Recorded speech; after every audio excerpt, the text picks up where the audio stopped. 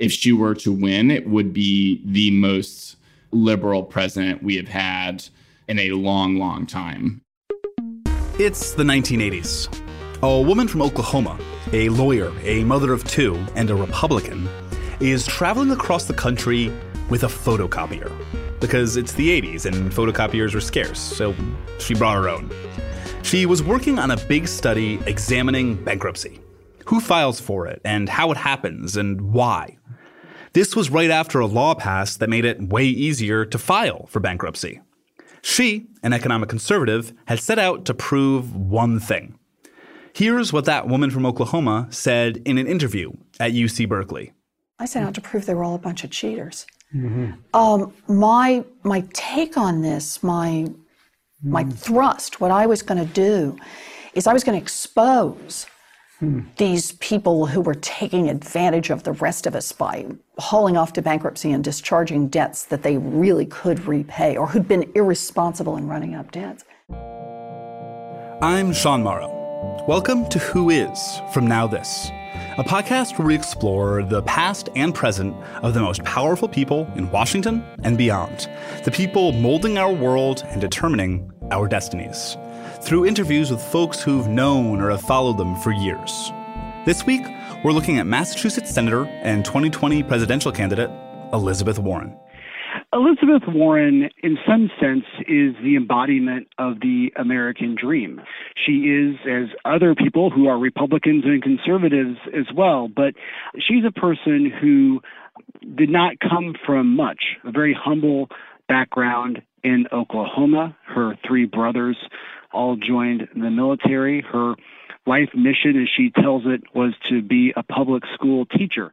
That's James Pindell, longtime political reporter for the Boston Globe, the biggest newspaper in Massachusetts, which Warren now represents in the Senate. Elizabeth Warren was born in a middle working class family in Norman, Oklahoma. She eventually got a debate scholarship because she was a championship debater in high school. She got a debate scholarship to George Washington University.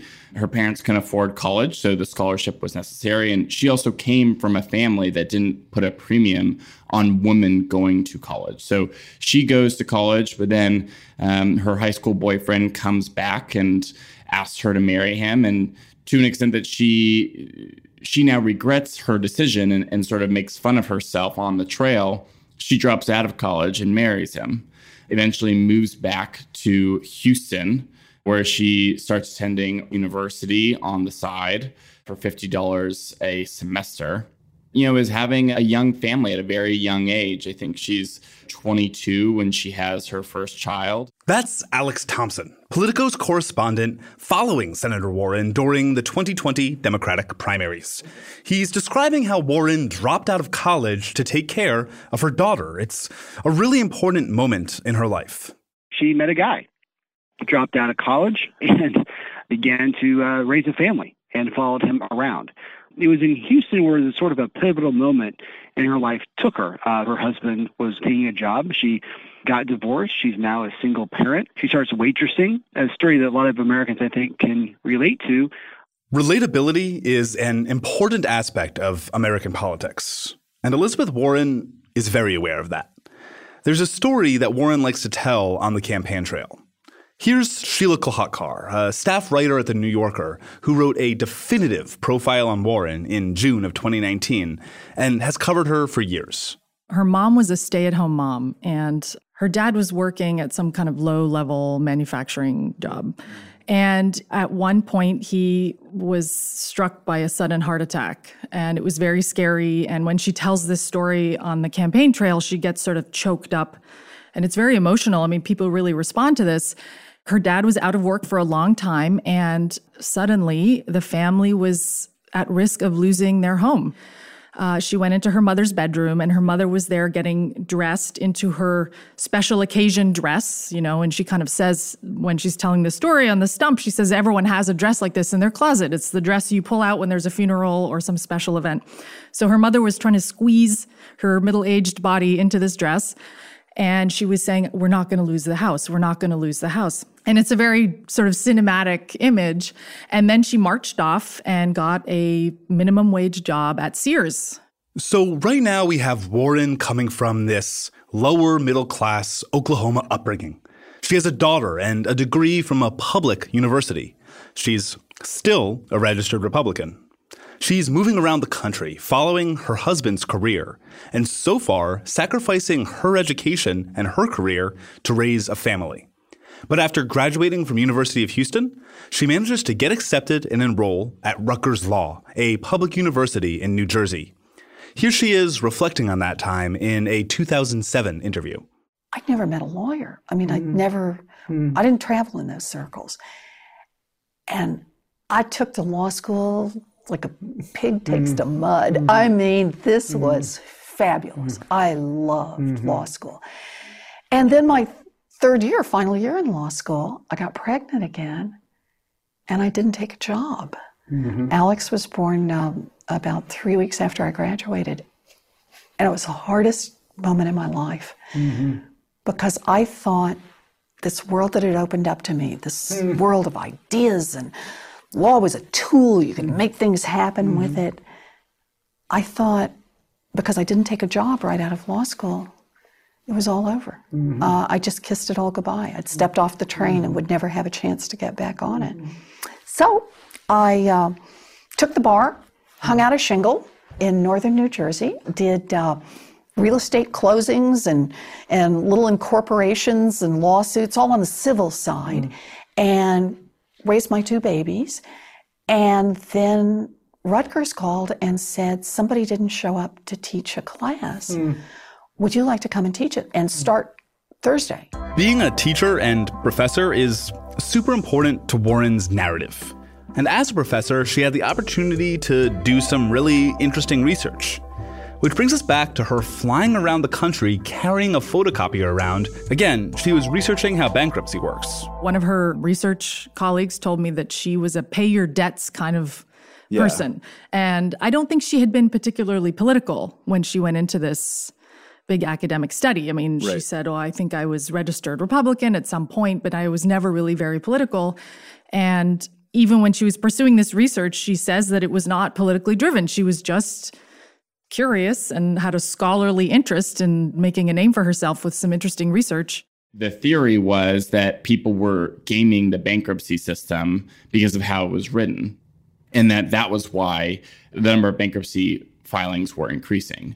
But she and 2 academic associates decided to, instead of going through the theory, their signature sort of approach was going to bankruptcy courts across the country one by one, and going through bankruptcy filings and at times interviewing people who were actually going to the bankruptcy courts. And this moment is a pretty big revelation for Warren, who at the time she, even by her own admission, sort of went into the research expecting that she was going to find a bunch of deadbeats, the people that, in her own mind, she feels that her own family didn't go bankrupt, even when they were at a point of crisis and financially in their lives, when her father had a heart attack and couldn't work, and eventually went back and was doing sort of menial labor and menial jobs. So she feels, hey, my family didn't go bankrupt like these people are. So she expects to sort of feel that these people are just not pulling themselves up by their bootstraps. But what she concludes after seeing all these bankruptcy filings and going through all the research is that these people are her family.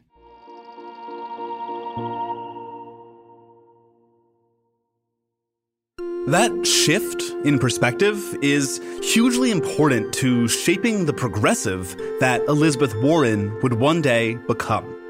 Here's Sheila Kolhatkar with more. She's a senator.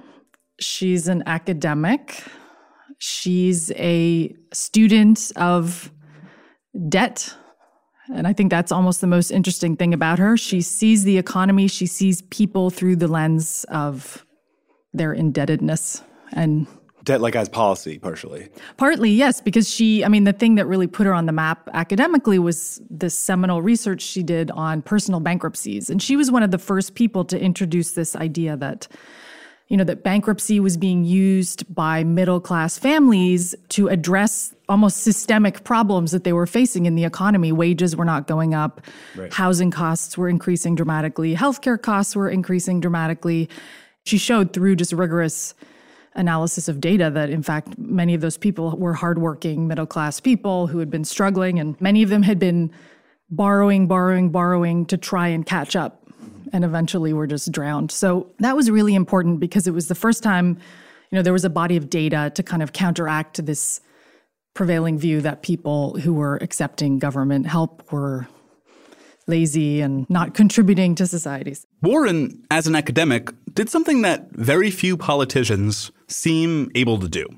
She looked at all the available evidence, got a greater understanding of the issue, and changed her mind. At least that's what she tells people. At this point, she's still registered as a Republican. She says that politics itself was never really a big thing in her life. She was from Oklahoma. She lived in Texas. She lived in a number of areas where she just was a cultural Republican, but never really hardcore about it. And she even said she voted for Bob Dole for president over Bill Clinton in 1996. 1996. That's pretty recent. How did Warren go from voting Republican 25 years ago to being one of the most progressive people in the Senate and on the 2020 debate stage? Again, it all has to do with education. If you ever go to Harvard Law School or Yale Law School, most of the professors also went to an Ivy League law school. There are very few state law school graduates at being professors there. So she went from Rutgers Law School, ascended all the way to Harvard Law School, because just by hard work and just a really prodigious academic scholarship output. She is that person. But she is also Betsy Liz from Norman, Oklahoma, that dropped out of college, got married, got divorced, went to University of Houston and Rutgers Law School, and saw her own little financial crisis in her own family growing up, and saw people going broke through her on-the-ground research. I mean, one thing that surprised me a little bit, I spent some time at Harvard Law School interviewing her colleagues, and I spoken to her former students, and almost universally, even people who were ideologically sort of often, opposed to her at the law school, everyone felt that she was an amazing teacher. Her colleagues all said, oh yeah, she was one of the most popular teachers. Everyone wanted to be in her class. I thought that was really interesting for someone who had completely reinvented herself from this stay-at-home mom, housewife. And someone who's teaching a very niche, kind of, not boring, but very niche, specific, detailed thing. It's not it's not sexy. Yeah, it's not like one of the fun law classes. It's like murder or something. Yeah, no, totally. I know. Yeah. No, I think she was really effective. And that's one of her gifts as a politician, too. She can take this really obscure, boring, arcane material that is actually really important and bring it alive for people. That applies especially to bankruptcy, her expertise, and the ethics of lenders, the lower and middle classes, and what keeps them there. The economic systems in this country that, for lack of a less hackneyed phrase, keep the rich getting richer while the poor get poorer.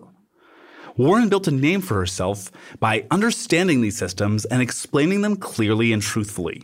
She wrote a few pop economics books, kind of like a Carl Sagan of bankruptcy. And so when it was time to revamp the bankruptcy system, she got a phone call. Soon after she's at Harvard, she gets invited to be sort of the academic advisor to what was the National Bankruptcy Review Commission.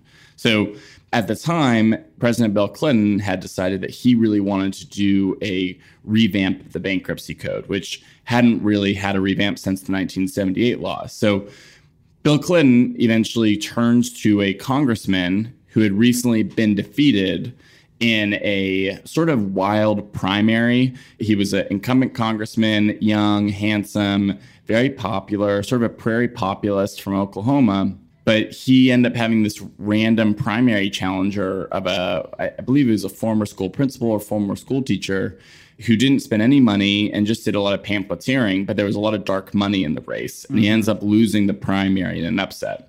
The reason this is important is because this congressman, his name was Mike Sinar, had been debating opponent of Elizabeth Warren's in high school. So he knew of her and he'd sort of kept track. He saw her name every once in a while. So out of the blue, he calls Elizabeth Warren and says, hey, I am now being appointed to head the National Bankruptcy Review Commission. Because Bill Clinton, now that this guy's out of a job, picks him to lead it. And so Mike Steinhardt calls and says, hey, I want you to do this. And it's just one of those funny coincidences of history, because this is what really brings Elizabeth Warren to Washington for the first time. Yeah. If he doesn't lose that primary, then she probably never comes to Washington really ever. First in the early 90s, when Congress was revisiting a big bankruptcy bill, Warren was brought on board to help serve as an expert, to help recommend changes to the bill, essentially to serve as an advocate for consumers and regular people, because there was a very heavy amount of lobbying going on behalf of the banks. And really, I think that is the experience that formed her and formed her sense of politics and how Washington works, because I think she was a little naive going into that. She did not realize how powerful lobbyists were, how influential the financial industry could be on lawmakers who were talking about trying to help average Americans, but were in fact just listening to these credit card lobbyists. So I think that really galvanized her. It made her cynical. And she would say that is what sort of taught her about how hard you have to fight some of these entrenched forces. I feel like anyone that follows politics at all, especially if you listen to our show, might be forced to be cynical about the entrenched forces of big business, of lobbyists, of establishment politicians. But it was a call from an establishment politician, the star of the best episode of Zach Galifianakis' Between Two Ferns, that really brought Warren into the fray. She writes an op-ed in the New York Times about a bankruptcy bill that is on the floor, I think, of the Senate at the time, and how that bankruptcy bill would actually hurt women, and particularly single women who have children, single mothers. And Hillary Clinton saw this. Hillary Clinton at the time was the first lady, and she was going to come to Boston in a few weeks for a fundraiser for her husband or for the Democratic National Committee, and requested a meeting with this woman named Elizabeth Warren. They met at a convention center here in Boston and had a very pivotal meeting in her life for Elizabeth Warren. She sort of single-handedly convinced Hillary Clinton over burgers and over lunch why this particular bankruptcy bill was bad for women, and convinced Hillary that it was right. And Hillary convinced her husband to veto the bill, which she eventually did. And then, as Elizabeth Warren writes later in a book, once Hillary Clinton became senator, the same exact bill came up on the floor of the Senate, and now Hillary Clinton is representing New York financial interests who very much like this bankruptcy bill, and she votes for it. So essentially what goes on is, at the end of the day, Elizabeth Warren loses. The bill passes in 2005. And it makes bankruptcy harder to file, not easier. It's the exact opposite of what she and the commission had called for. It was the exact opposite of what she had been spending a large portion of her entire academic career doing. Congress went around and did the exact opposite. And from friends that know her at the time, it was they just describe her as incredibly furious and so angry at losing, and also just that she felt that it wasn't honest. It wasn't like an honest disagreement. This is where she starts really feeling that money controls Washington, is because she felt that the fight was never on the level. There was no intellectual honesty in her mind.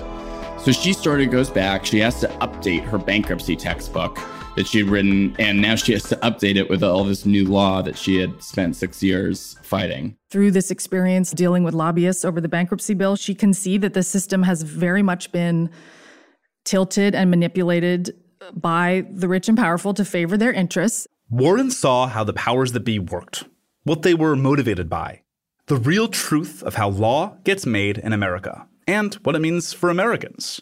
She's, again, drafted by the government to try to fix things. She gets put on this congressional oversight panel during the 2008 financial crisis. You remember that? Subprime mortgages, too big to fail, massive bailouts, when the global economy nearly collapsed because of irresponsible financial activities that benefited the few at the expense of the many, and then they got paid for it. The panel was meant to investigate all of that. She goes to this congressional oversight panel, and the panel has no real power. It has the power to hold hearings, but it can't subpoena witnesses. It can't subpoena documents. It can only really request things. Its only real power is the platform. It's really the power to be loud. And so Elizabeth Warren, when she goes on this panel, she's elected by the members to head the panel. She very deliberately, from the beginning, decides that I have no real power. I have to be really loud. And the other power that this panel had was it was tasked with writing a report once a month. And reports in Washington, it's like a blizzard of them. There's just like white papers and white papers upon white papers. So she tries to figure out a way to make these reports actually stand out. So every single month when she's doing a report, it basically becomes a monthly media tour. And it starts at 5 a.m. Her aides would come to her hotel, bring her an Egg McMuffin, and she would start out her day. She'd go on everything from NPR to Fox and Friends.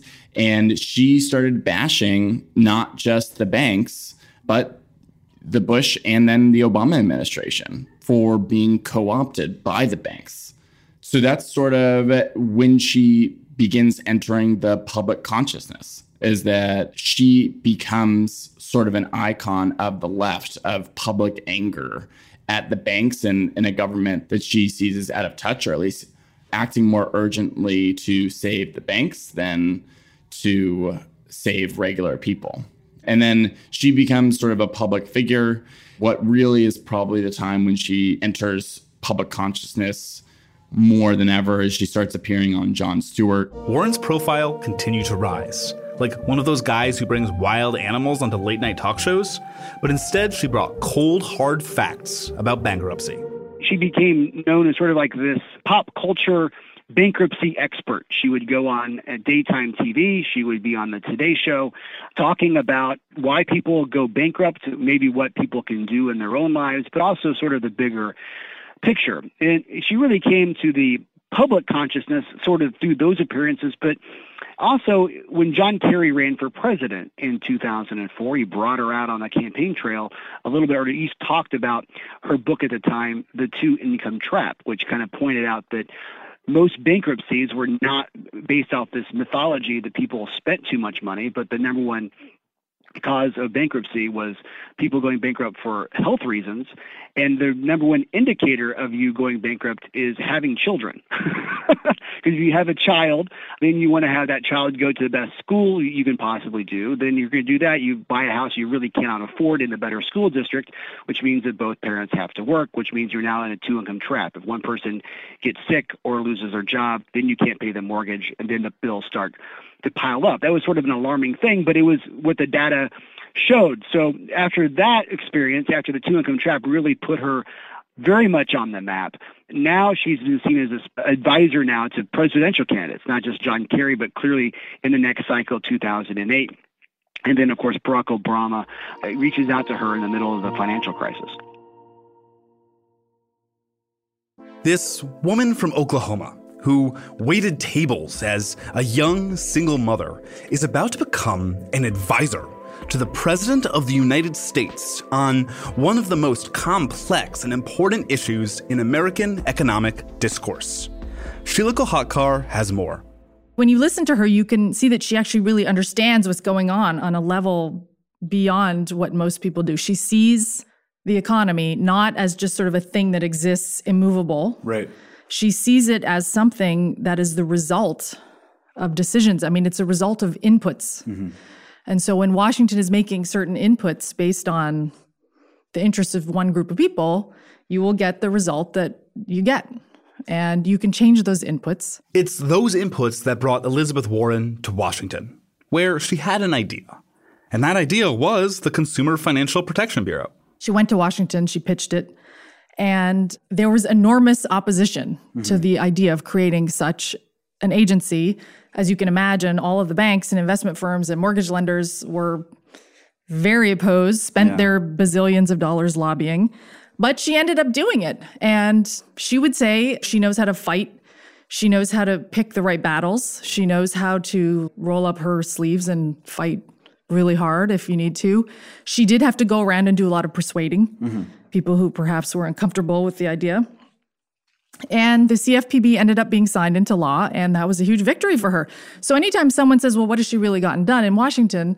That is the story that she would certainly point to. The CFPB, once it's staffed up and once they get a commissioner in charge, which wasn't Elizabeth Warren, eventually millions of dollars, tens of millions of dollars have been returned to Americans as a result of the Consumer Financial Protection Bureau. The agency she pitched became a reality, but there's more to the story.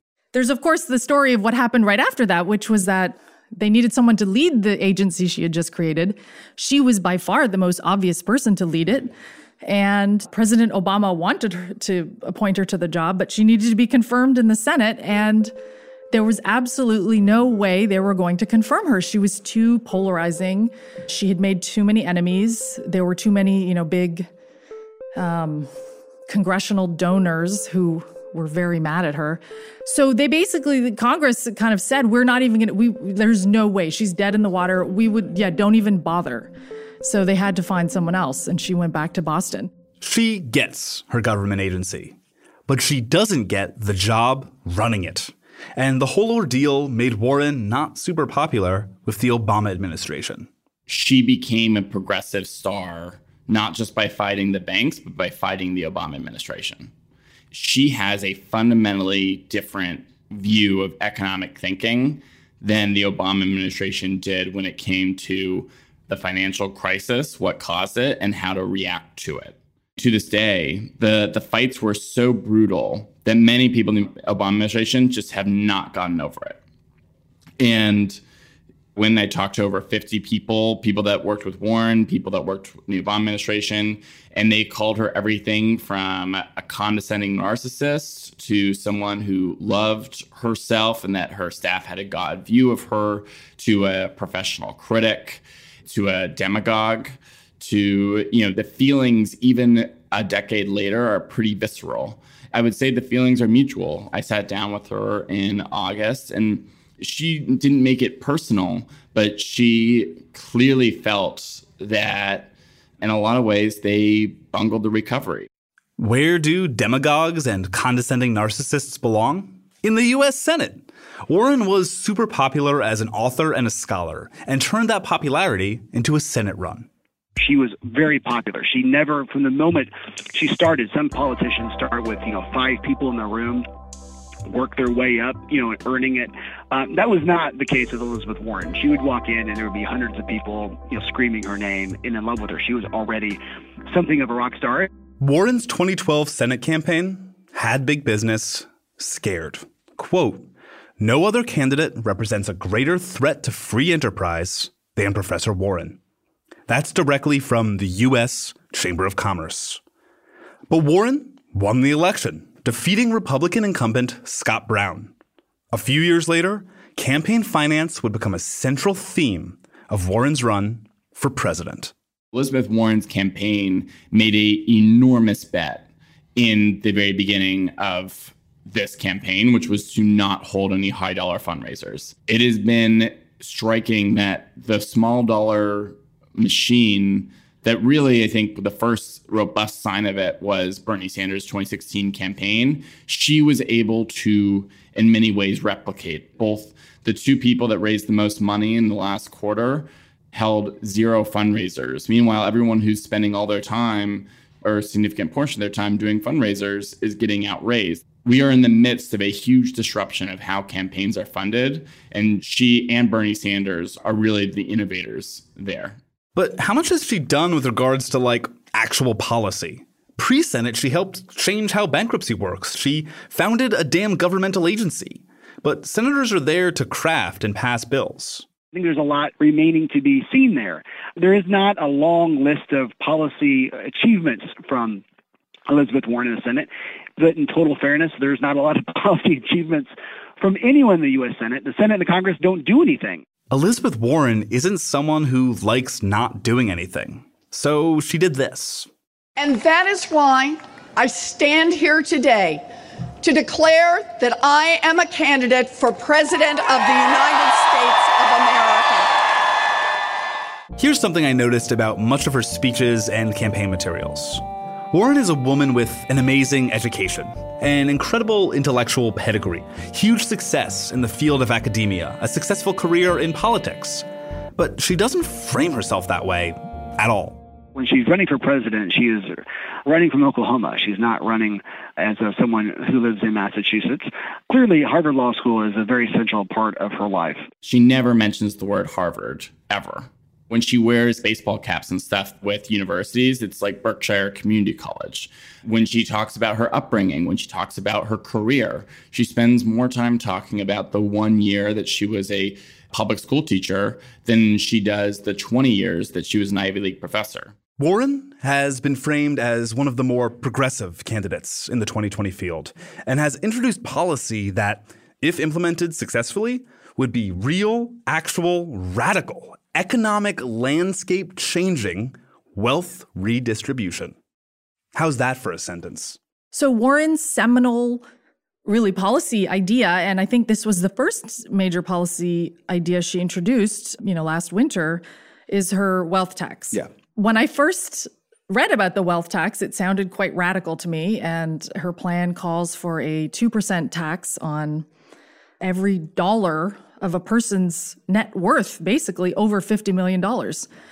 I researched this a little bit, and it sounded in many ways like it would be really difficult to implement because there's a lot of tax sheltering going on right now. You could imagine what would happen if a government inspector came to a hedge fund mogul's home in Greenwich, Connecticut, asking to assess their art collection. I mean, I just laugh at the thought. I think it'd be really difficult. Warren's billionaire rhetoric has really pissed off billionaires, more than Bernie ever really did.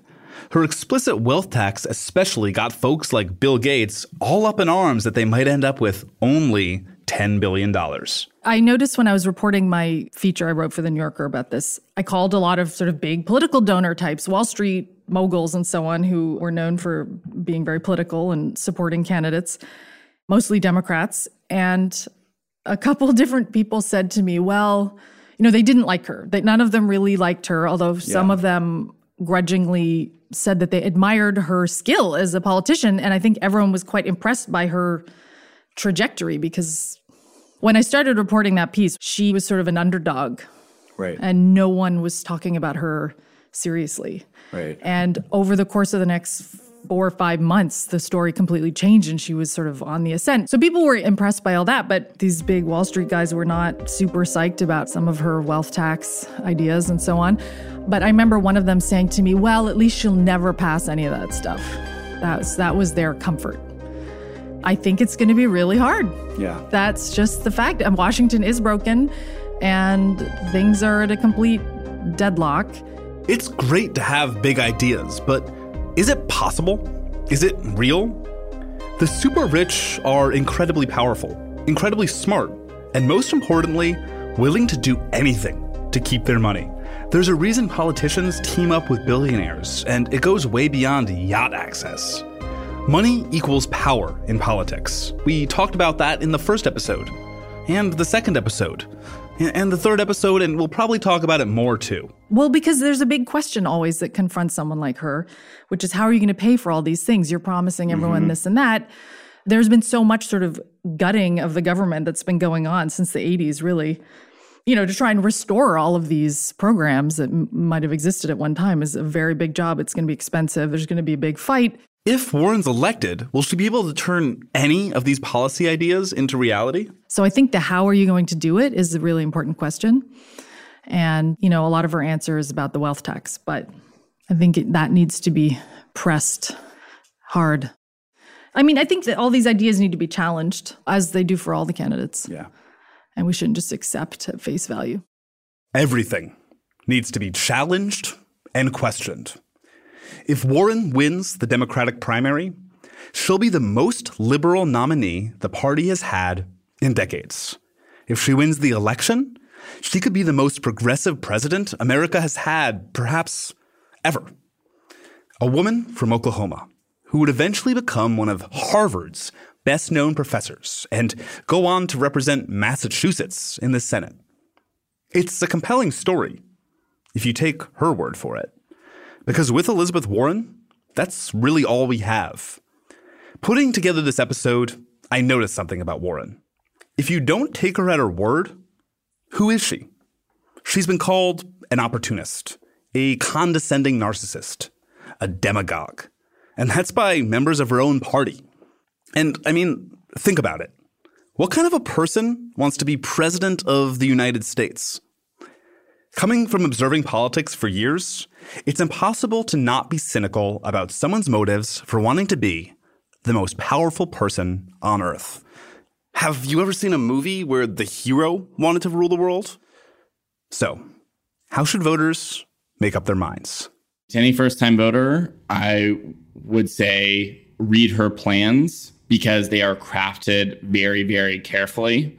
And they are very much in her voice. They are not just press releases. They are put out there with care. And if you want to understand what a Warren presidency would look like, you should read those plans because I can guarantee you they are a blueprint for what she wants to do.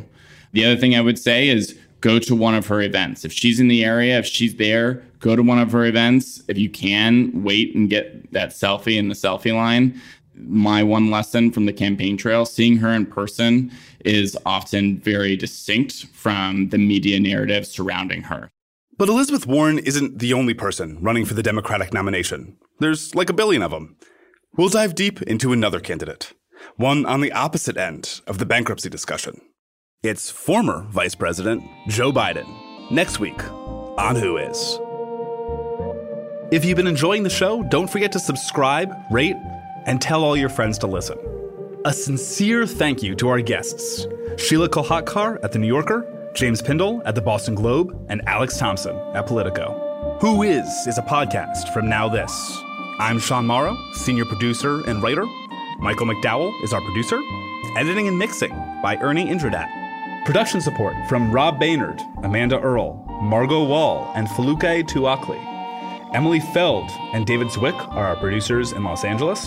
Our executive producers are Sarah Frank, Brett Kushner, and Mangesh Hadikuder. At Now This, Tina Exaros is our chief content officer, and Ethan Stephanopoulos is our president. Special thanks to PJ Evans, Matt McDonough, Devin Rogerino, and Elias Acevedo for their excellent work on the original video series of Who Is, which you can find on Facebook and YouTube.